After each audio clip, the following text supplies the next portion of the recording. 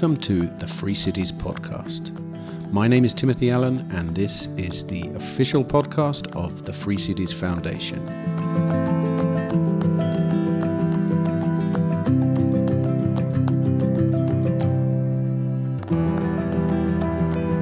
Hello, and welcome to the first episode of the Free Cities podcast in 2023.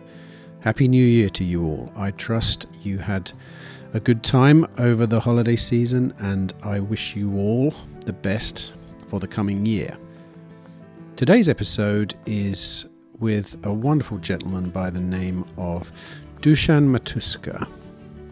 Now, I initially met Dusan in the Czech Republic during the Liberty in Our Lifetime conference, but it wasn't until our paths crossed again in San Salvador that I finally had the chance to sit down with him for an all too brief 1-hour session before he had to fly off to Roatan in Honduras, where he had recently opened a Bitcoin education center in the Free City project of Próspera.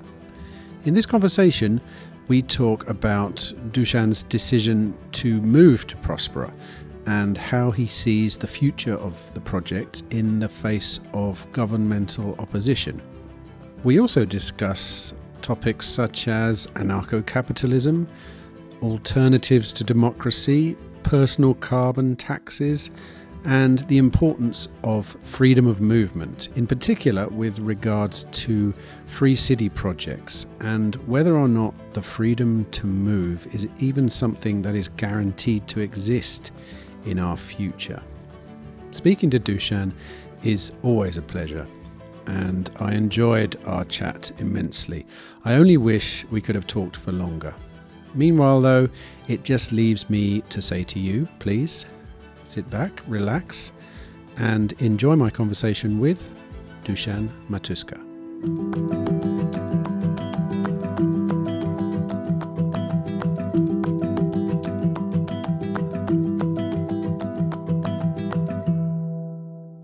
Okay, so I'm Dusan. I'm from Slovakia, a Bitcoin educator, and I've been in this space for about 5 years now. Okay, and the reason why you're very much relevant to this podcast is you're actually moving to what I would call at least one of the better, or one of possibly the best examples of what a free city is or could be, and you're actually moving there. Is that right? That's true. Like in January, I'm going there with my girlfriend, moving there for at least 6 months, and yeah, it seems we're going to live there for a while. So let's start at the beginning. I met you in Prague at the Free Cities conference. Let's start with, can you just recount a few of your ideas and experiences from that conference? Because personally, I had an incredible time there, and I was surprised. To be honest, I didn't really know what it was going to be like, but I definitely didn't think it was going to be that good. So do you have any recollections from that conference? I was also really surprised by attendance, but how many people came to really talk and discuss the free cities. And I really loved what was the diversity of the people, from politicians, libertarians, Bitcoiners, seasteaders, all these kind of people that I was just hearing about them in podcasts. Now they are meeting together and they are just creating the better future, the better governance platform. So that was super, super cool. And we also did the little meetup in Parallel Polis where the Bitcoiners came, and we were doing some videos there. So it was also amazing to see how many people like the idea of Bitcoin there. And I was kind of expecting that for people around free cities, Bitcoin will be not that appealing of idea, but it super connects together. It's it just one cannot exist without the other, kind of. So I loved that connection. Yeah, I that's the realization I had. I think that because obviously I come from the Bitcoin side of the equation, but once I dug a little deeper into the free cities idea, it seems obvious to me that one can't exist without the other. Let's go, and I'm going to butcher the word here. It's Parallel Polis, isn't it? Parallel Polis. Parallel Polis, that's right. True. That's Can correct. you just tell us, so this was my understanding. Parallel Polis is a well, it's like, is it a 3 or 4 story building? Yeah, 3 stories building. 3-story building in the center of Prague, a beautiful place, which, as far as I know, was one of the first ever kind of Bitcoin centers in the world. Is that right? That's true. They're operating since 2014, and it was actually the first crypto-only cafeteria in the world. So Parallel Polis doesn't accept any fiat. Anything you can pay only with crypto. Which is quite incredible. And what was your part in all that? You seem to be pretty heavily involved in it when we were there.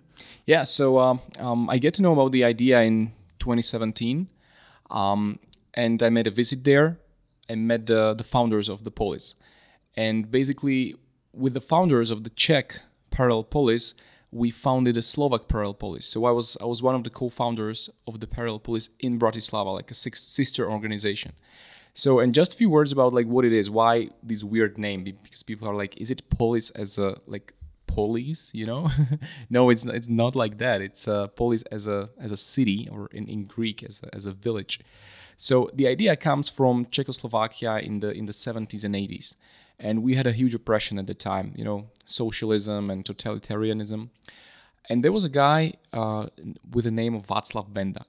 And he was one of the signature of Chart 77. And he was basically saying, like, we have 3 options or 3 ways how we can change things. First way is to, you know, go into the structures, create a political party, and try to change things from within, which doesn't help at all. The second one is like you go to the streets and you just protest and you scream to your politicians like, let's change things. And the third one, what he said, this is the one that we should aim for, is to create a parallel structure, a parallel education system, a parallel financial system. And this is basically what they were doing in 70s and 80s. So they were teaching kids at home without propaganda from schools, and they were doing these afternoon classes for them. They were propagating parallel news around the people, parallel art.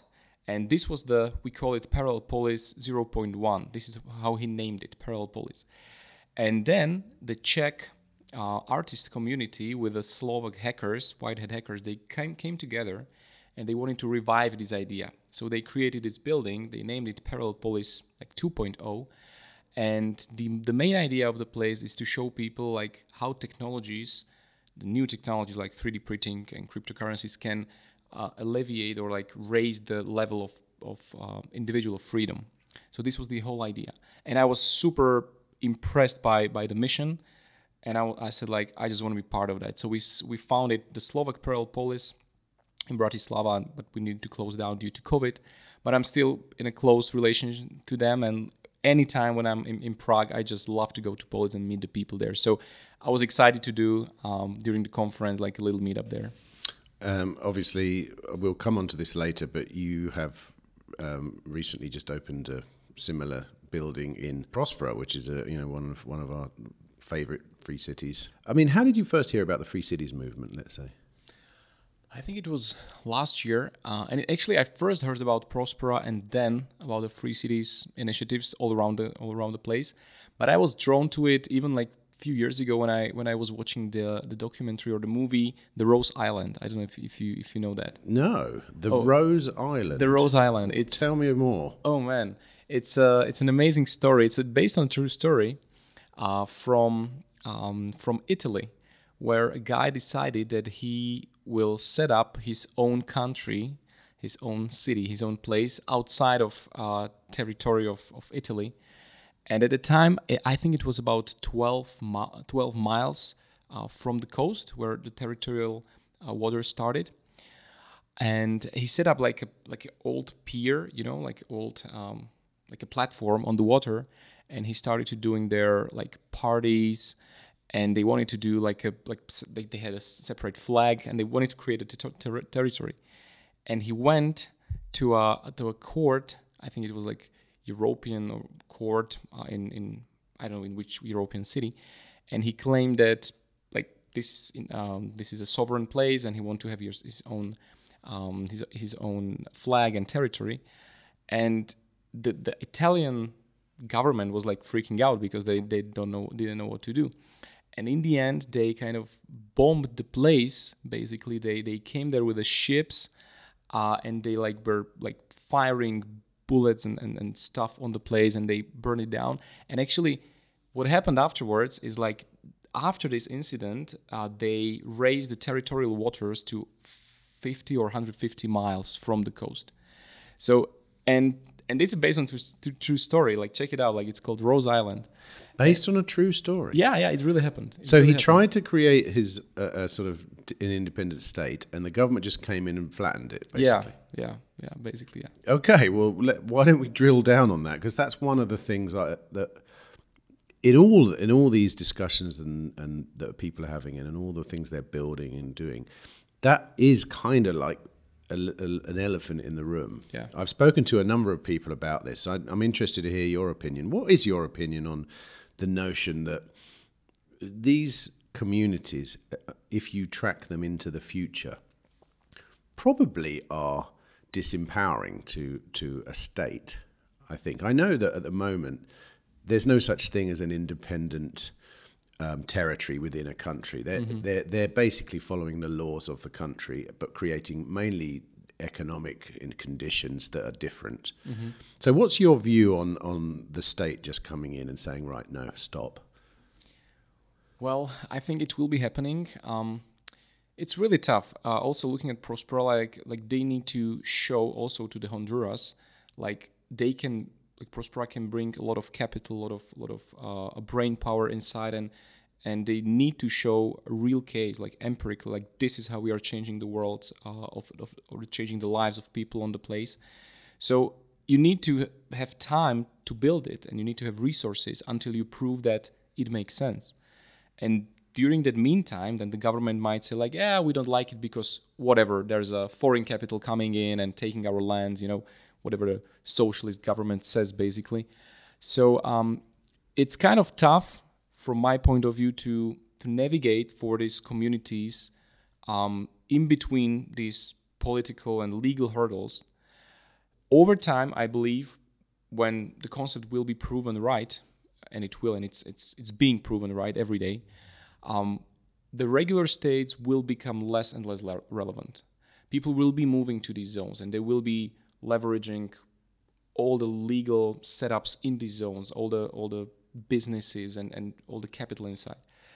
And I think that the regular states will be slowly like drained out from money, and everything is connected, like also Bitcoin as a sound money that can be printed out. If we move towards this and people will use it, it drains capital, it drains funds from the state back to the people's hands. So I think over time, it cannot happen during one night, basically. We cannot delete the states from today till tomorrow, right? And I think it will be happening over time, over decades, where the states will be irrelevant. And people will know that, I think I'm living in Honduras, but I don't even think about it anymore because I don't interact with Honduras government anymore, right? I interact with regions, with various platforms and startup cities and all these kind of things, which will be fragmented, which will be more decentralized, and you can choose where to go. People will be like the local government or the local cities will be treating you much better than the government. So I think this is how I see the trend going, and it just needs some time to prove itself that it really makes sense. So there's in your decision to move to Próspera, there's no thought of that in your mind, that maybe you'll be building something that will be stopped in its tracks? Well, I was thinking about it, and I was like also weighing these risks, but it's so much worse than any risk involved. I really want to help out the whole project. I really want to contribute my part, being the Bitcoin educator and helping people understand and use Bitcoin. And if something happens, and if they would need to close down, which I really doubt, we just figure out where to do it next and where to educate people, or we stay there and just fight as well. I'm really, really positive about what's happening there. Próspera in general has a super strong legal protection. Currently, they have like 50 years of freedom from Honduras, which basically like there is still some tension, but it's not like the whole government hates them. It's like there are people inside the structures, inside administrative, that already see a huge benefit to what Próspera is doing. So again, I think it just needs time to prove that we are here to help people and not to kind of take your money, take your land, and take your resources. I mean, the political problem that I've seen in talking to people out there is a problem that shows the faults in this current system we live in as much as Próspera was, the idea of the ZAs was implemented during one government, and then a few years later the government changed and the new government are now against them. Yeah. So it's very hard to, well, fortunately, like you said, they seem to have created about 50 years worth of legal safeguards on top of it. But it does actually show the fallacies of the kind of current system, that you can put all your effort into something and then you can be voted against, often by a minority. It's not that it's even like more than 50% of people. Not at all. Right. Not at all. And I think that's also, during our time at the conference in Prague, I asked everyone what their view of democracy was, and all the speakers had roughly the same idea, which was, democracy is a tricky thing. It doesn't really work. It's mob rule. And, most people, or a large number of people, become disenfranchised by democracy. Is that your view as well? Definitely. And I remember the question, and I was saying basically the same thing, that I believe that there is definitely a better solution to how people interact with each other without kind of making the violence an okay thing. Because in democracy, where one party decides for the other, it's like there still needs to be violence to make it happen. And I realized it like a few weeks ago when we were on a trip in the woods with my friends, with like 12 people on a cottage, inside of cottage, and we were deciding, where to go to eat, what will the program, where we will go to for a hike. And just deciding in this small group of people and doing it democratically so that we can agree like where the group will go, it was so frustrating. And people are like, I will go with you, but I hate it. Or I will go to eat there, but I don't want to eat there, And I was like, what if we just separate and we just do whatever we want? And we like one group will go that way and whoever wants to follow just goes. And for me, it was like, reminding myself like this is exactly why democracy is a wrong thing, and we think that it's correct, but we don't see behind the curtain of there is so much violence needed to make it work, and it's not voluntaristic, and we are kind of convinced that this is the best we can do and we cannot have something better. So I definitely believe there is something better, and it has to do something with voluntarist approach, non-aggression principle, and going more into anarcho-capitalist style of organization than like to centralized style. Do you think that the current iteration of democracy that we see here in our everyday lives, do you think it has served a good purpose? Do you think there was a time and a place for it? How can it be that there are a growing number of people that think that actually it doesn't work? I think I'm not a historian, I would say, but I think there was a place, and democracy replacing dictatorships or communist and socialist governments is a step to a better direction, or it's in a good direction. What's happening in a couple of last years, since the technologies are emerging so fast, and what's happening is like we are kind of getting slowly into this more dystopian democracy where the big brother state has a lot of data on us, and it was proven many times the government can misuse the data. They can misuse, the media, and they can control majority of what people think. So this is why I see that it's not going in a good direction if we centralize a lot of power over these structures into just few hands. And that's why I would love to see more decentralization in governance models as well, because otherwise it's the same as, since I'm from the Bitcoin space, when there is a centralized exchange which requires all the KYC process and all the people needs to put all their personal data inside, and then the exchange goes bankrupt or it gets hacked, all the data are flying around the internet. Like, it's not, of course the hackers did the bad thing, but first of all, the government made the exchange to collect all the data. Why? Because they thought it will help prevent crime? No, it just makes everybody worse because the data are right now misused all around the internet. And I think this is what's happening also with governance structures, gathering so much data that can be misused so easily. And China is showing us how to do that, basically. So what do you say then to people that would say that collecting data on people and on their transactions and on what they're doing is important for the safety of the collective? The data shows it's wrong. And there was a study done on AML policies. Define AML. Anti-money laundering. Anti-money laundering. Yeah. Okay. So the percentage of money that was saved compared to how much money was used for the whole structure was 0.1%. So imagine you put like $1,000 into that and you just save $1 of money. So sorry, against money laundering, are you saying? So yes. For every $1,000, AML procedure discovers $1 of money. Okay. Yeah, exactly. So imagine a business that's kind of like losing money. Like you're putting $1,000 inside and you're getting out $1 of that.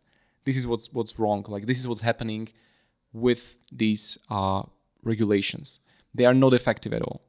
And we are trying to, people are trying to convince us, if you go over the legacy system into the banking system, you're protected. There are no frauds at all. But the biggest frauds are basically happening inside of the legacy system.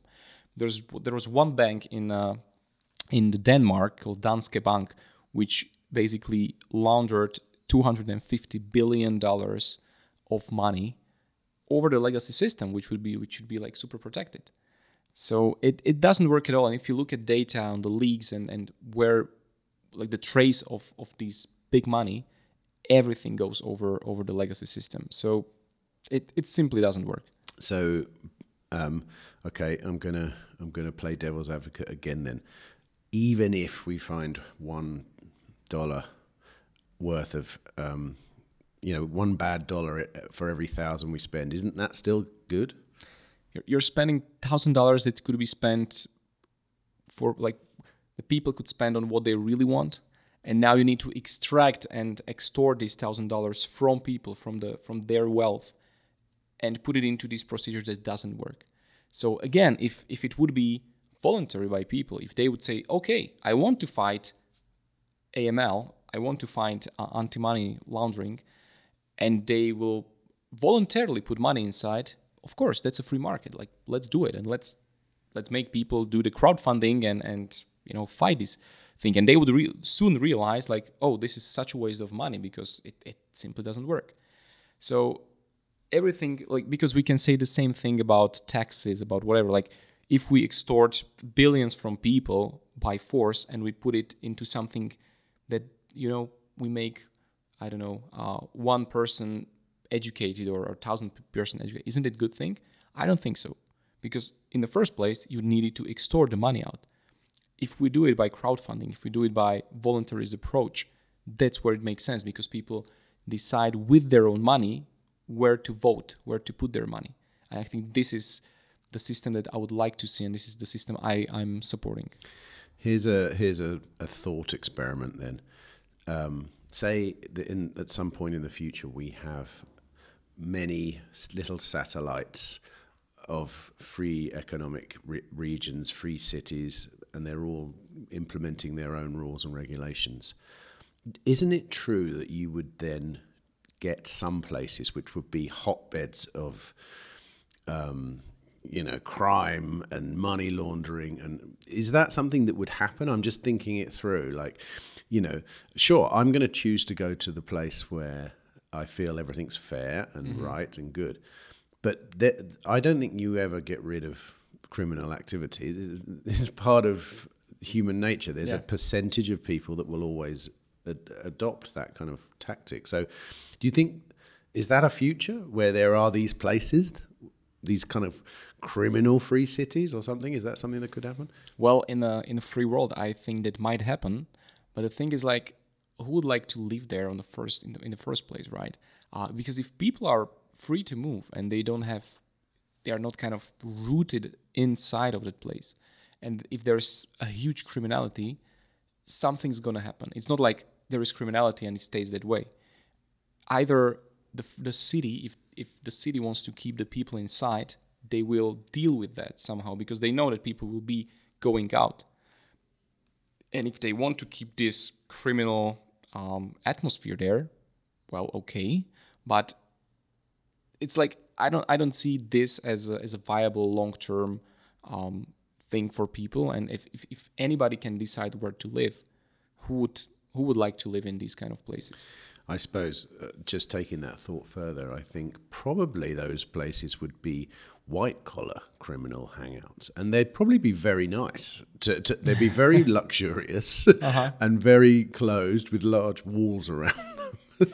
Yeah, that might also happen. Like, it's a nice thought experiment. Like, the more I'm thinking about freedom and like the anarcho-capitalistic societies, I need to kind of run into arguments in my head where I don't agree with the way of living. I don't agree with some of the values, but I'm still getting underneath, and the value of people interacting with each other on a free basis, it's more important for me than if somebody decides to take drugs or if there's some criminal activity, because it's also can be solved through different mechanics of a free market, like reputation systems and arbitration centers and the private security companies. So it's super hard to extract one topic of criminality from the whole system that kind of works. Like it's interconnected so much that you cannot just extract one thing and say like, oh, how would this thing work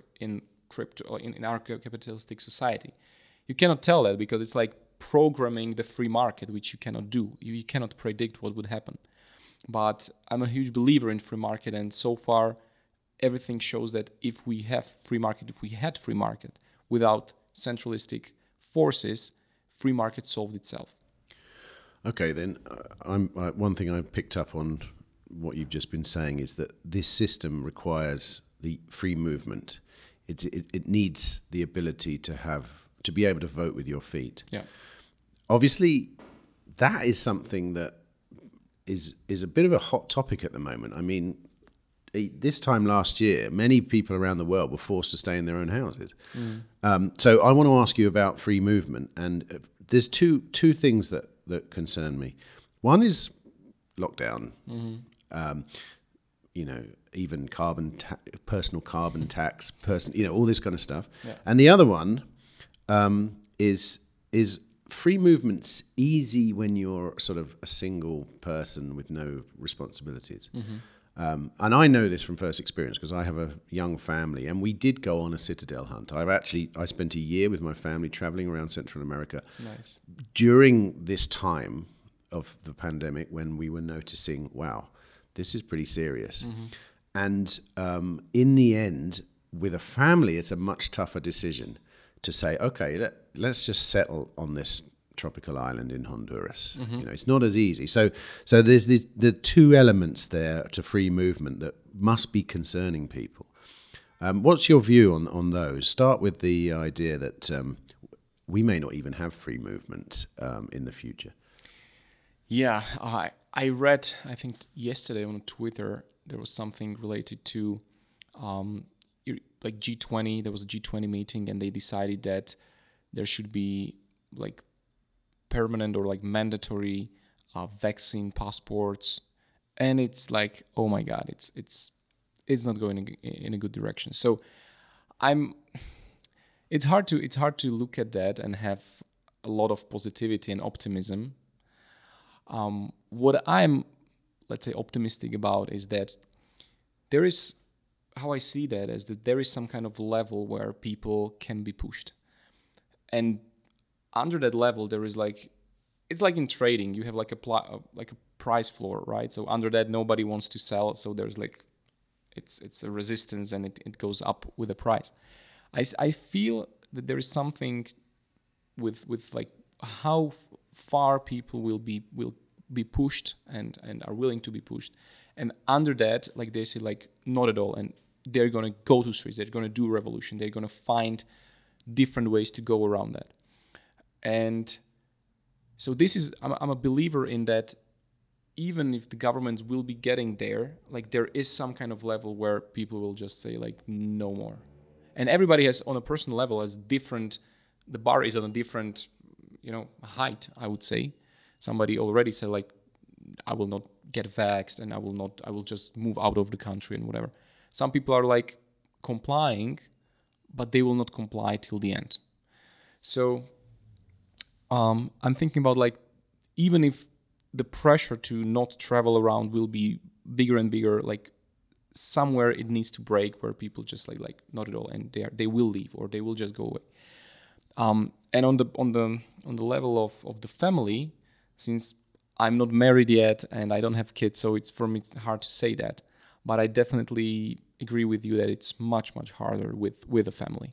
It's much more costly, it's more expensive, it's more logistically heavy to do that. And again, it just, in my mind, it just creates the level, or it just puts your pressure point or breaking point a little bit lower. And when the government presses here, then you say like, okay, I'm just taking my whole family and we are going away. Right. And I have a perfect example of what you're talking about here, because yesterday I spent the day with some friends of ours that we met while we were in El Salvador. Mm-hmm. I brought my family here for 6 weeks. And they are Canadians with 3 young kids, almost identical ages to mine, who are now applying for residency here, simply because the wife was a nurse. Mm-hmm. She decided she didn't want to take the vaccine, and she was sacked for it. And they left. They sold up. They actually voted with their feet. Mm-hmm. To the point where they went back for a wedding a few months ago and were fined just over, I think, $12,000 entering the country, refusing to take a PCR test coming in. No way. Because, and this is what I've noticed about people who make a stand. It doesn't matter whether you think the vaccination was a good or bad. Mm-hmm. If you decided you didn't want to take it, which many people did, and then you were being coerced and forced to, that's when people started to stand up. Yeah. Not for the actual vaccine itself, because, I've heard compelling arguments both ways for the vaccination. I haven't heard compelling arguments for forced vaccination both ways, though, and sacking people and not allowing them to travel on public transport, which was the case in Canada, of all places. So, I'm very nervous about that myself. Talking of the G20 as well, I saw something as well, which was someone, I don't know who it was, they had a lot of World Economic Forum logos behind them, talking about the personal carbon tax in a very matter-of-fact way. And that's my worst fear, I think, because the carbon tax idea is very compelling if you are the kind of person who wants to, inverted commas, save the planet. Yeah. I think it's a very strong leverage point for people, because they think, wow, save the planet. And then they just stop there. And, the current the level of technological advancement we have in the world has reached that point where it could implement this thing. Oh, yeah, definitely. Is that something you think about? I don't think about it a lot, in a sense that kind of preparing on that, or what I do is like right now moving to Próspera, trying to find a place which will be more safer or more free to live. And yeah, wherever it happens, I think it might happen in EU the first, because that's kind of really positioned well for this kind of stuff. And I don't want to be living there when it happens, and it really might happen. So what I want to do to contribute not to happen is like educating people like what it is and why it's wrong, and opening their eyes with Bitcoin, with freedom, with all these topics. I don't want to go to do a protest or to go into the politics and change it from within. What I can do is show why it's wrong. I don't think I personally can stop that agenda, and everything seems that it's going that direction, and it's a huge mess if it happens. It's like, and many people are like super compliant with, as you said, like, because saving the planet is like the highest goals for them, and like the lowest carbon tax or the lowest carbon footprint is that when you die, basically. So you can push it so much that some people, some extremists, even they commit suicide, whatever, because they say, let's save the planet. And this is so messed up. So I know some people that already say, like, I don't want to bring kids to this world, I don't want to create more footprint or like bring them here. I was like, that's so sad, man. That's so sad when I'm listening to them. So as soon as possible, I think we need to show that you can live differently, that this is wrong, thinking this way, and we need to show compelling, real examples of how you can do it. And when we are speaking about the movement, the freedom to move, what comes together with that is like you need to have your wealth movable as well. And that's where Bitcoin comes in place as a piece of puzzle for you to really make your personal freedom higher, to move with your family anywhere, because you have your wealth in 12 words in your head. So and this carbon footprint is like, it's one of the worst things that might happen. Unfortunately, I'm with you. I think it's I suppose I would never say inevitable, but it does appear to be so, because it's so easy to implement. Yeah. And it makes the steps towards something like a personal carbon tax are very simple. It's not a convoluted journey for many people. And some banks are already doing that, I think. I saw some statistics, I think it was from bank applications, based on what you're buying, like what's your score in carbon, like how much carbon did you produce or whatever this thing. And again, that's just one simple step to, implement some policy behind it. Or you can just buy this amount of meat per week. Because if we're going to have CBDCs, or when we're going to have CBDCs, and you connect these things together, then you cannot buy with your digital money from the bank, you cannot buy the meat because you overexceeded the amount for a week. And this is like Black Mirror dystopia. Yes. If you saw the series. So yeah, it's crazy. And like Bitcoin kind of gives me hope in all this mess where like when I go to the conferences like this, adopting Bitcoin or wherever around the world, I see people that like they give a fuck. They really want to change things, and they will not be oppressed. And their threshold, their breaking point was already like breached. Yeah. And they are doing the things to really, for themselves, not to be oppressed, and teaching people how to do it as well. So this kind of gives me the orange light hope in all this mess. Like we finally have a tool that cannot be stopped like this. And with the tool, we can open up a lot of people's eyes to not only Bitcoin, not only finance in general, but to more broader reach, like whatever we're speaking right now. And something I suppose I have learned through being in the Bitcoin movement is that what protest actually is. I think in the same way that my opinion on many things has changed over the last few years. The idea that protesting is something you do to the people in charge, which now seems like a ridiculous idea to me. Yeah, it's one thing I was a journalist in London for 7 years, and I covered protests, big ones, violent ones, big, and they were, when you're in the middle of it, you think, wow, something's really happening here. I remember there was a movement called Reclaim the Streets, which was a huge movement. And one time I was, the people stormed the stock exchange in London and were fighting traders on escalators going up there, pieces of paper flying everywhere and stuff, right? And when you're there, this is me in my sort of early 30s, thinking, my God, the world's changing, And then the next day, the newspaper I worked for sent me down the next morning to sort of photograph what was left, and it was already cleared up. You know, even like nothing happened. Yeah, the graffiti was already being rubbed off the walls. You know, within 48 hours, there was no sign of this thing. Oh.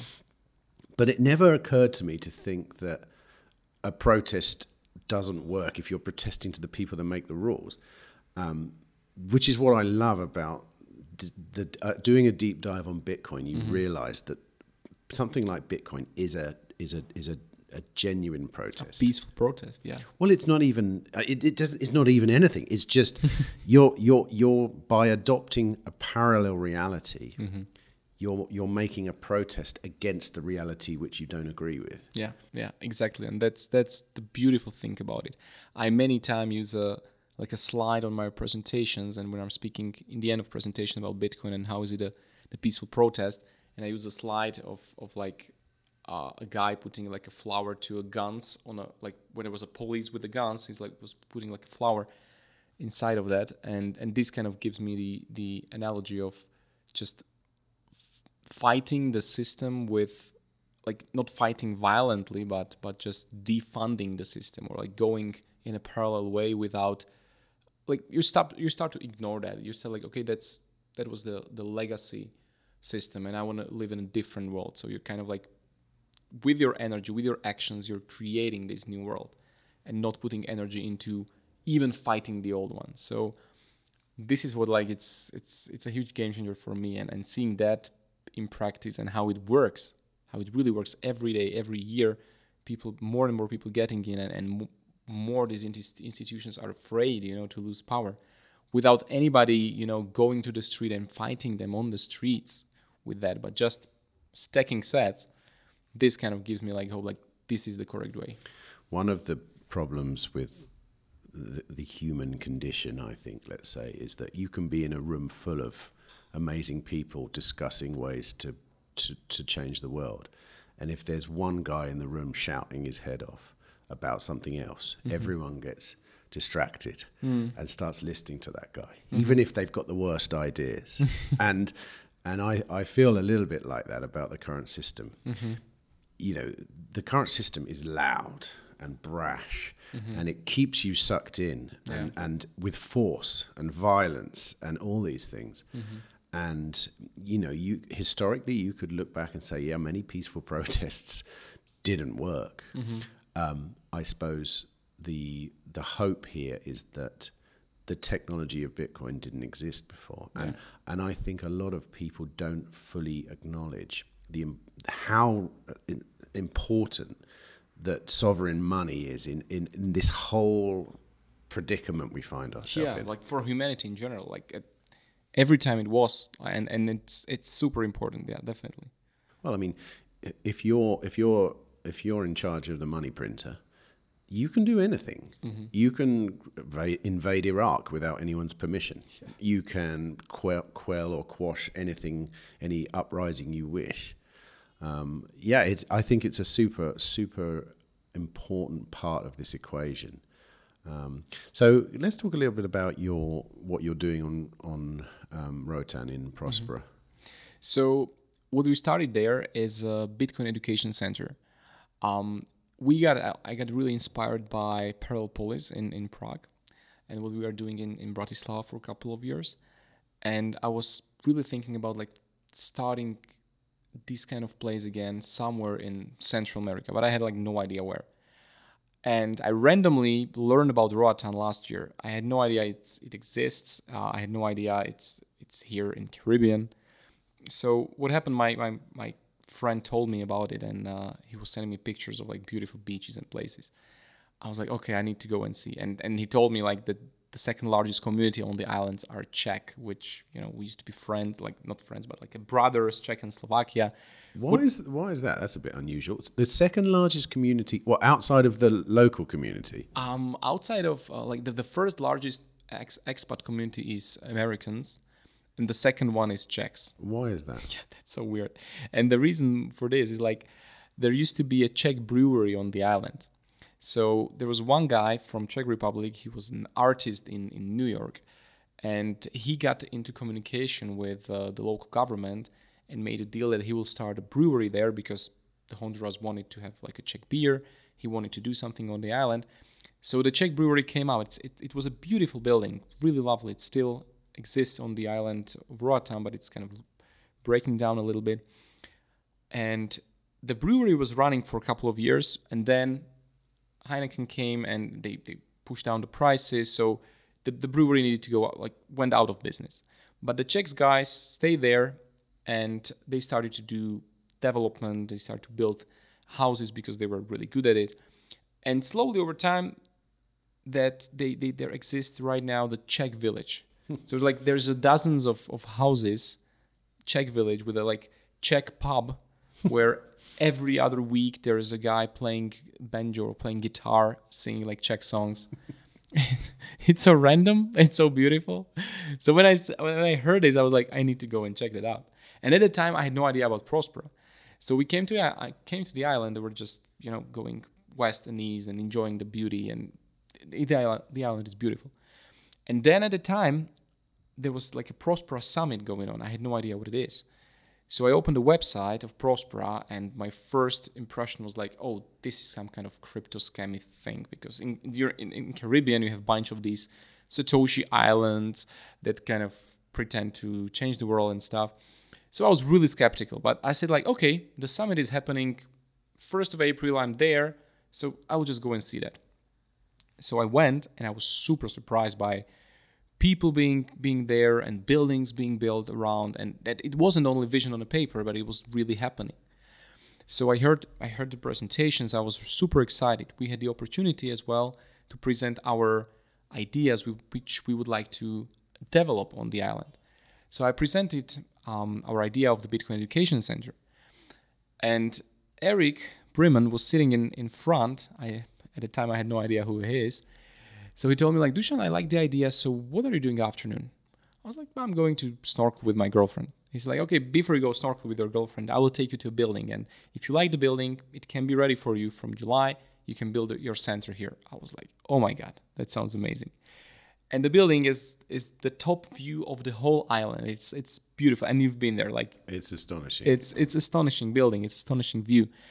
And I came there. We spoke with Eric about libertarian ideas for an hour, about objectivism, about Ayn Rand, Atlas Shrugged, and all these ideas that I love, and I really am connected to that, and that's my values. And he gave me this opportunity, so I said wow, that's amazing. So let's do it here. And everything just came together. The people around Próspera, the vision of Próspera as free city, and Central America as a nice hub for Bitcoin projects. The island, as we were searching with my girlfriend a place where to spend our next maybe years. So everything came together, and it was let's do it here. So we founded that. It's called METH Academy, the Bitcoin Center of Roatan. And what we do there, we are really having a place where people can come and learn about Bitcoin, also on a practical level, to buy it in the ATM, set up a wallet, pay with it for their coffee, and get the whole process into their hands and really see that it's working, and it's working really well. We're doing academies. We're helping businesses to accept Bitcoin on the island. So we're really aiming to make Roatan the Bitcoin island of Caribbean with our activities. And also inside of Próspera, we are helping businesses as well as people to kind of get on the rails of Bitcoin. So because in Próspera you don't have any capital gains on Bitcoin. Bitcoin is de facto legal tender there. Basically there's no legal tender in Próspera per se, but so you can pay your taxes with Bitcoin as well. So, and for people to coming in and they're interested, we want to give them tools to really do it practically, and know-how as well on security levels, on how to avoid scams and all these kind of things. So this is our idea behind, and we are 2 months into it, and having an opening party soon, tomorrow basically. So yeah, everything is just starting, and we are putting a lot of energy into it, and I'm super excited about where it can go. I'll just, for people listening, I'll describe the place, because Google it. You might be able to find some pictures of it. It's not that well known about yet, is it? Yeah. But it's like Dusan said, it's on a hill. and it's got a beautiful balcony all the way around with views up to the sea on both sides. It's kind of like between, it's in the middle of the island, isn't it? You can see both coasts. Yeah, exactly. Inside, it's like cathedral height ceilings with a beautiful, it's just a beautiful place to work. And then there's another level upstairs you can go to where there is a kind of roof terrace with must be about a 300-degree view all the way around of the whole of the coast, the Caribbean. I mean, I've been to a few of the Bitcoin, what do you call them, physical nodes of the network. Citadels. The Citadel, yeah. Like, and up until this point, I think Bitcoin Park in Nashville was my favorite, but this place is definitely a high contender because Bitcoin Park doesn't have a view. It's bigger and it's got more facilities, but it doesn't have a view. I need to go and check that out. It sounds really Bitcoin Park. Oh, it's phenomenal, mate. Right. It's but I mean the theory is the same. It's just happening on a grander scale. It's in Nashville. It's now the hub of all the Bitcoin things going on in Nashville. But it was a former. I think it was a former. Belonged to a country and western band. It's two big old colonial houses next to each other, which meant they had a recording studio in there. They had there's podcasts coming out of there. There was films like film editing suites, and it's incredible. I spent 6 weeks in Nashville this year, and went to meetups there, and also because it's America, when they have a meetup. It's like a Bitcoin conference. You get very high value people just speaking, you know, like it's one of the big centers in America. So as a result, that's where everyone goes. And I think you could do the same thing here, I suppose. That's what we are planning to do, like really be for Central America, one of the places, one of the nodes where we're gonna do the conferences and workshops and where the community can meet. And that's our goal, to have a place to like a basement for people to come to work, to co-work there, have a good coffee, have a good food there. So, and meet new Bitcoiners, meet fellow Bitcoiners. So that's our goal to really, that's what we want to do from the Academy. So talk a little bit about what's happening in the rest of Próspera, because I was very excited to see what's going on there. And one of the things about having a Bitcoin center is you need people to attend it. And I think it's fair to say Próspera currently has a problem in places to stay in Próspera itself. Everything's full. Yeah. The part of the new side of Próspera that they're building that did have accommodation, they had to relinquish that for businesses because there were so many businesses that wanted to come. And now they're building the tower, this 14-story tower with like, I don't know how many places to stay. There's going to be a lot already. And then there's going to be more and more and more. So what was your experience looking around Próspera? So we're currently living inside of Próspera. We rented a villa there in Pristine Bay in the resort that the Próspera bought. But as you say, like there's not so many places where you can choose from. Like you can go to the villas, or you can wait for the Dune residents to finish. So currently there's like a couple of dozens people like really living there and working inside of Próspera.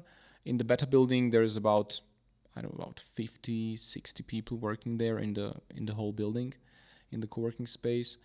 And yeah, so related to accommodation, it's being developed. Like Próspera is right now open to developers to buy lands inside of the Pristine Bay or on the Próspera side, and they can build up the residential area as well. So there are already some talks with some larger companies to do that. But yeah, you basically need to build both sides. Like you need to build the business side, so because people will not go there if you don't have nothing to do there, right? So first of all, you need to have like a nice resort, place to stay, place to eat, and then you can build residential, and then like you need to grow both sides, or both, you need to balance it out, right? So when right now the first tower of Dune residence will be finished and people can get in, that creates a lot of good incentive for new businesses to come in, because they already have customers, so more restaurants, more groceries, and facilities where people can really spend time. So it's everything. It's quite still new in a way that it's being developed, but it's going super fast. I was there first time in March this year, and the beta building was like not even there. There was just like some groundworks being done, and right now it's almost finished. The first I think tower. it is finished. Yeah, I think as far as I'm concerned, they it's put the top level, I think, a few days ago, and right now they will be like putting things inside. So yeah, it's going so fast, and also there's like a circular factory next to the beta building being built, which is also going quite fast. So a lot of work on the spot is being done there, and I'm super positive on that. What I loved about the factory they're building there, what is it called? Circular factory. The circular factory, is that they're going to install robots in there. Yeah. They're going to print their own building materials. That's true. If that isn't the future, I don't know what is. It's like, that's very futuristic. It's super futuristic. And I heard that there are like 3 or 4 of these robotic arms in Central America and Mexico, and two of them are in Próspera, and 1 or 2 of them are in Mexico. So there's none other ones. And like the arms should be like building materials for this, like the organic looking or materials on buildings from the local sources, local resources, and it will be done in a way that it will be behind like a glass wall, and in front there will be like a pub or like a cafeteria, so you can enjoy your coffee while watching how your house is being built. Yeah, and this making us. There was some astonishingly interesting projects there. Another one that I spoke to the guys there about was a building which would be a sort of framework building that you can change the layout of the building inside very easily. Mm-hmm. So you could move into a place, or business could move in, but you could rearrange the layout of the place. Like, they're these kind of, I think it was I think this is going to be 3D printed. But kind of walls, movable. I don't know. To be honest, when I was there, I was listening to all these ideas, thinking, as I thought when I first heard about Próspera, I was like, is this just some guy or girl creating an idea and sort of like, like developing a city in their mind that isn't actually going to exist? Yeah. But it appears that it is. It really is, and I agree. There's going to be you're going to be able to drink a coffee whilst watching a robot 3D print building materials. Yeah. I mean, I that was a new one to me. On a tropical island in Honduras as well. Yes, you would never expect that. It's not in Dubai, in the middle of Dubai or somewhere like that. Yeah. You would never expect that. That's true. And Próspera is experimenting with like a drone delivery systems, personal like drone vehicles. So a bunch of really, really cool and futuristic stuff is already, like companies are coming and testing things inside of Próspera.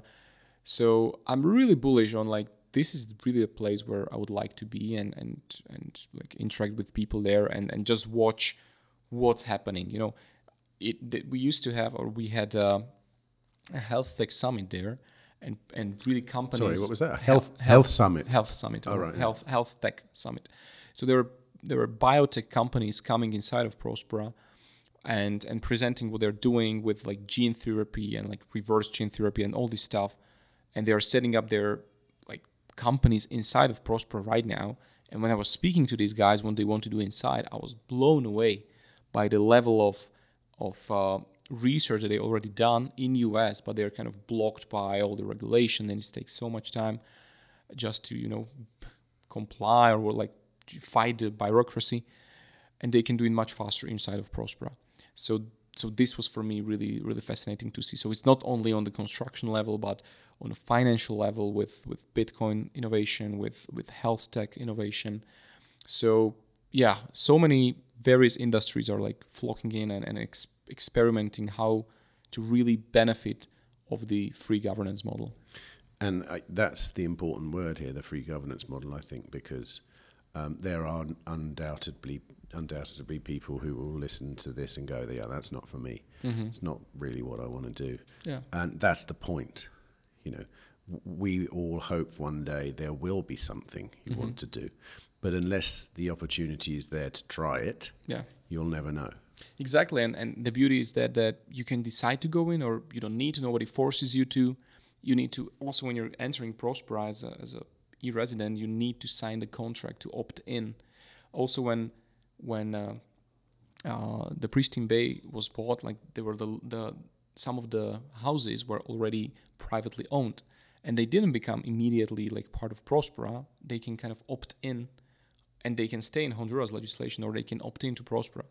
So as you said, it's about like, it doesn't need to be for everybody. People can decide to move in, or they can create their own structures somewhere else. But it's about like creating competition on the governance level. This is what I think it's super important, because if we eliminate competition, we are eliminating innovation. We are kind of eliminating freedom a lot, making prices higher, effectivity lower, quality lower. So also in the governance level, we need to have competition. This is, for me, super important. Do you think many people around the world care about this as we do? Yes, and I was convinced by that in Prague on the conference, and people from around the world, and just doing their work around the world as well, inspiring from each other. So there is a lot of people already concerned, working on that, and again, I'm really, really bullish on that, and I want to just take some time in a couple of years to just travel all around these economic zones and just see what people are building in their own communities and how they are interacting with each other. So yeah, more and more people are like really interested, and I think COVID accelerated that and made people think about, okay, should I live where I live right now, or do I want to live at this place with this kind of governance model, or I can look somewhere else, or I can help to build something else. So I think that was an accelerator to make sure that people really care about new governance models. My final question now. I know you're in 20 minutes. You've got to go to the airport to fly to Próspera. Is that right? Yeah. I should mention we're actually in El Salvador at the moment, which there are direct flights to Próspera from El Salvador. Exactly. And I hear they're starting direct flights from Europe to Roatan, the island. Yes, yeah, that's true. It's not starting yet. It should be done next year, but we will see, because they need to prolong the airport so that the larger flights, the larger airplanes can go from Frankfurt or Madrid. So it should be done next year, but what I heard is like it's being discussed for a year or two already. So we will see. But if that happens, the connection from EU or from Europe, it's amazing. Currently, many flights from America. Yeah, Miami, from America, from Canada. Yeah. Okay, so my last question is this, and this is a question we ask all our guests on the show. No wrong or right answer. I want you to imagine you have a sabbatical of 1 year. Now, during that sabbatical, you have your expenses are covered. You don't have to worry about money. You don't have to worry about where you go, what you do. It's all paid for. What do you do? What do I do? I travel around the world and educate people about Bitcoin. That's what I feel that I just love doing, and I find any opportunity I can to do it without, need to gather money from that. So yeah, I would just travel and meet the communities, meet different Bitcoiners, and just spread the word, spread the Satoshi's word. That's what I would do. How can you convince someone who doesn't understand Bitcoin as to why you would be prepared to work for nothing to spread the word of Bitcoin? How I would convince them to work for that, or no? How would you convince them? How would you convince them to understand that there are people all around the world prepared to work for nothing to spread the word of this thing? Like once you got the values, or once you got the mission behind, and once you get the idea of we need to have a sound money, and how much benefit it can bring to society. You just don't want to do anything else. You just want to work on the mission of separating money and state. And that's the mission of Bitcoin. fantastic, and I think it's a wonderful mission. So thanks for doing what you do, and thanks for coming on the podcast, Dusan. It's very great to see you again. Thank you, Tim. I will certainly see you in Próspera again. We've got plans to come over again and have another look round. Yeah, come anytime, man. I would love to see you there.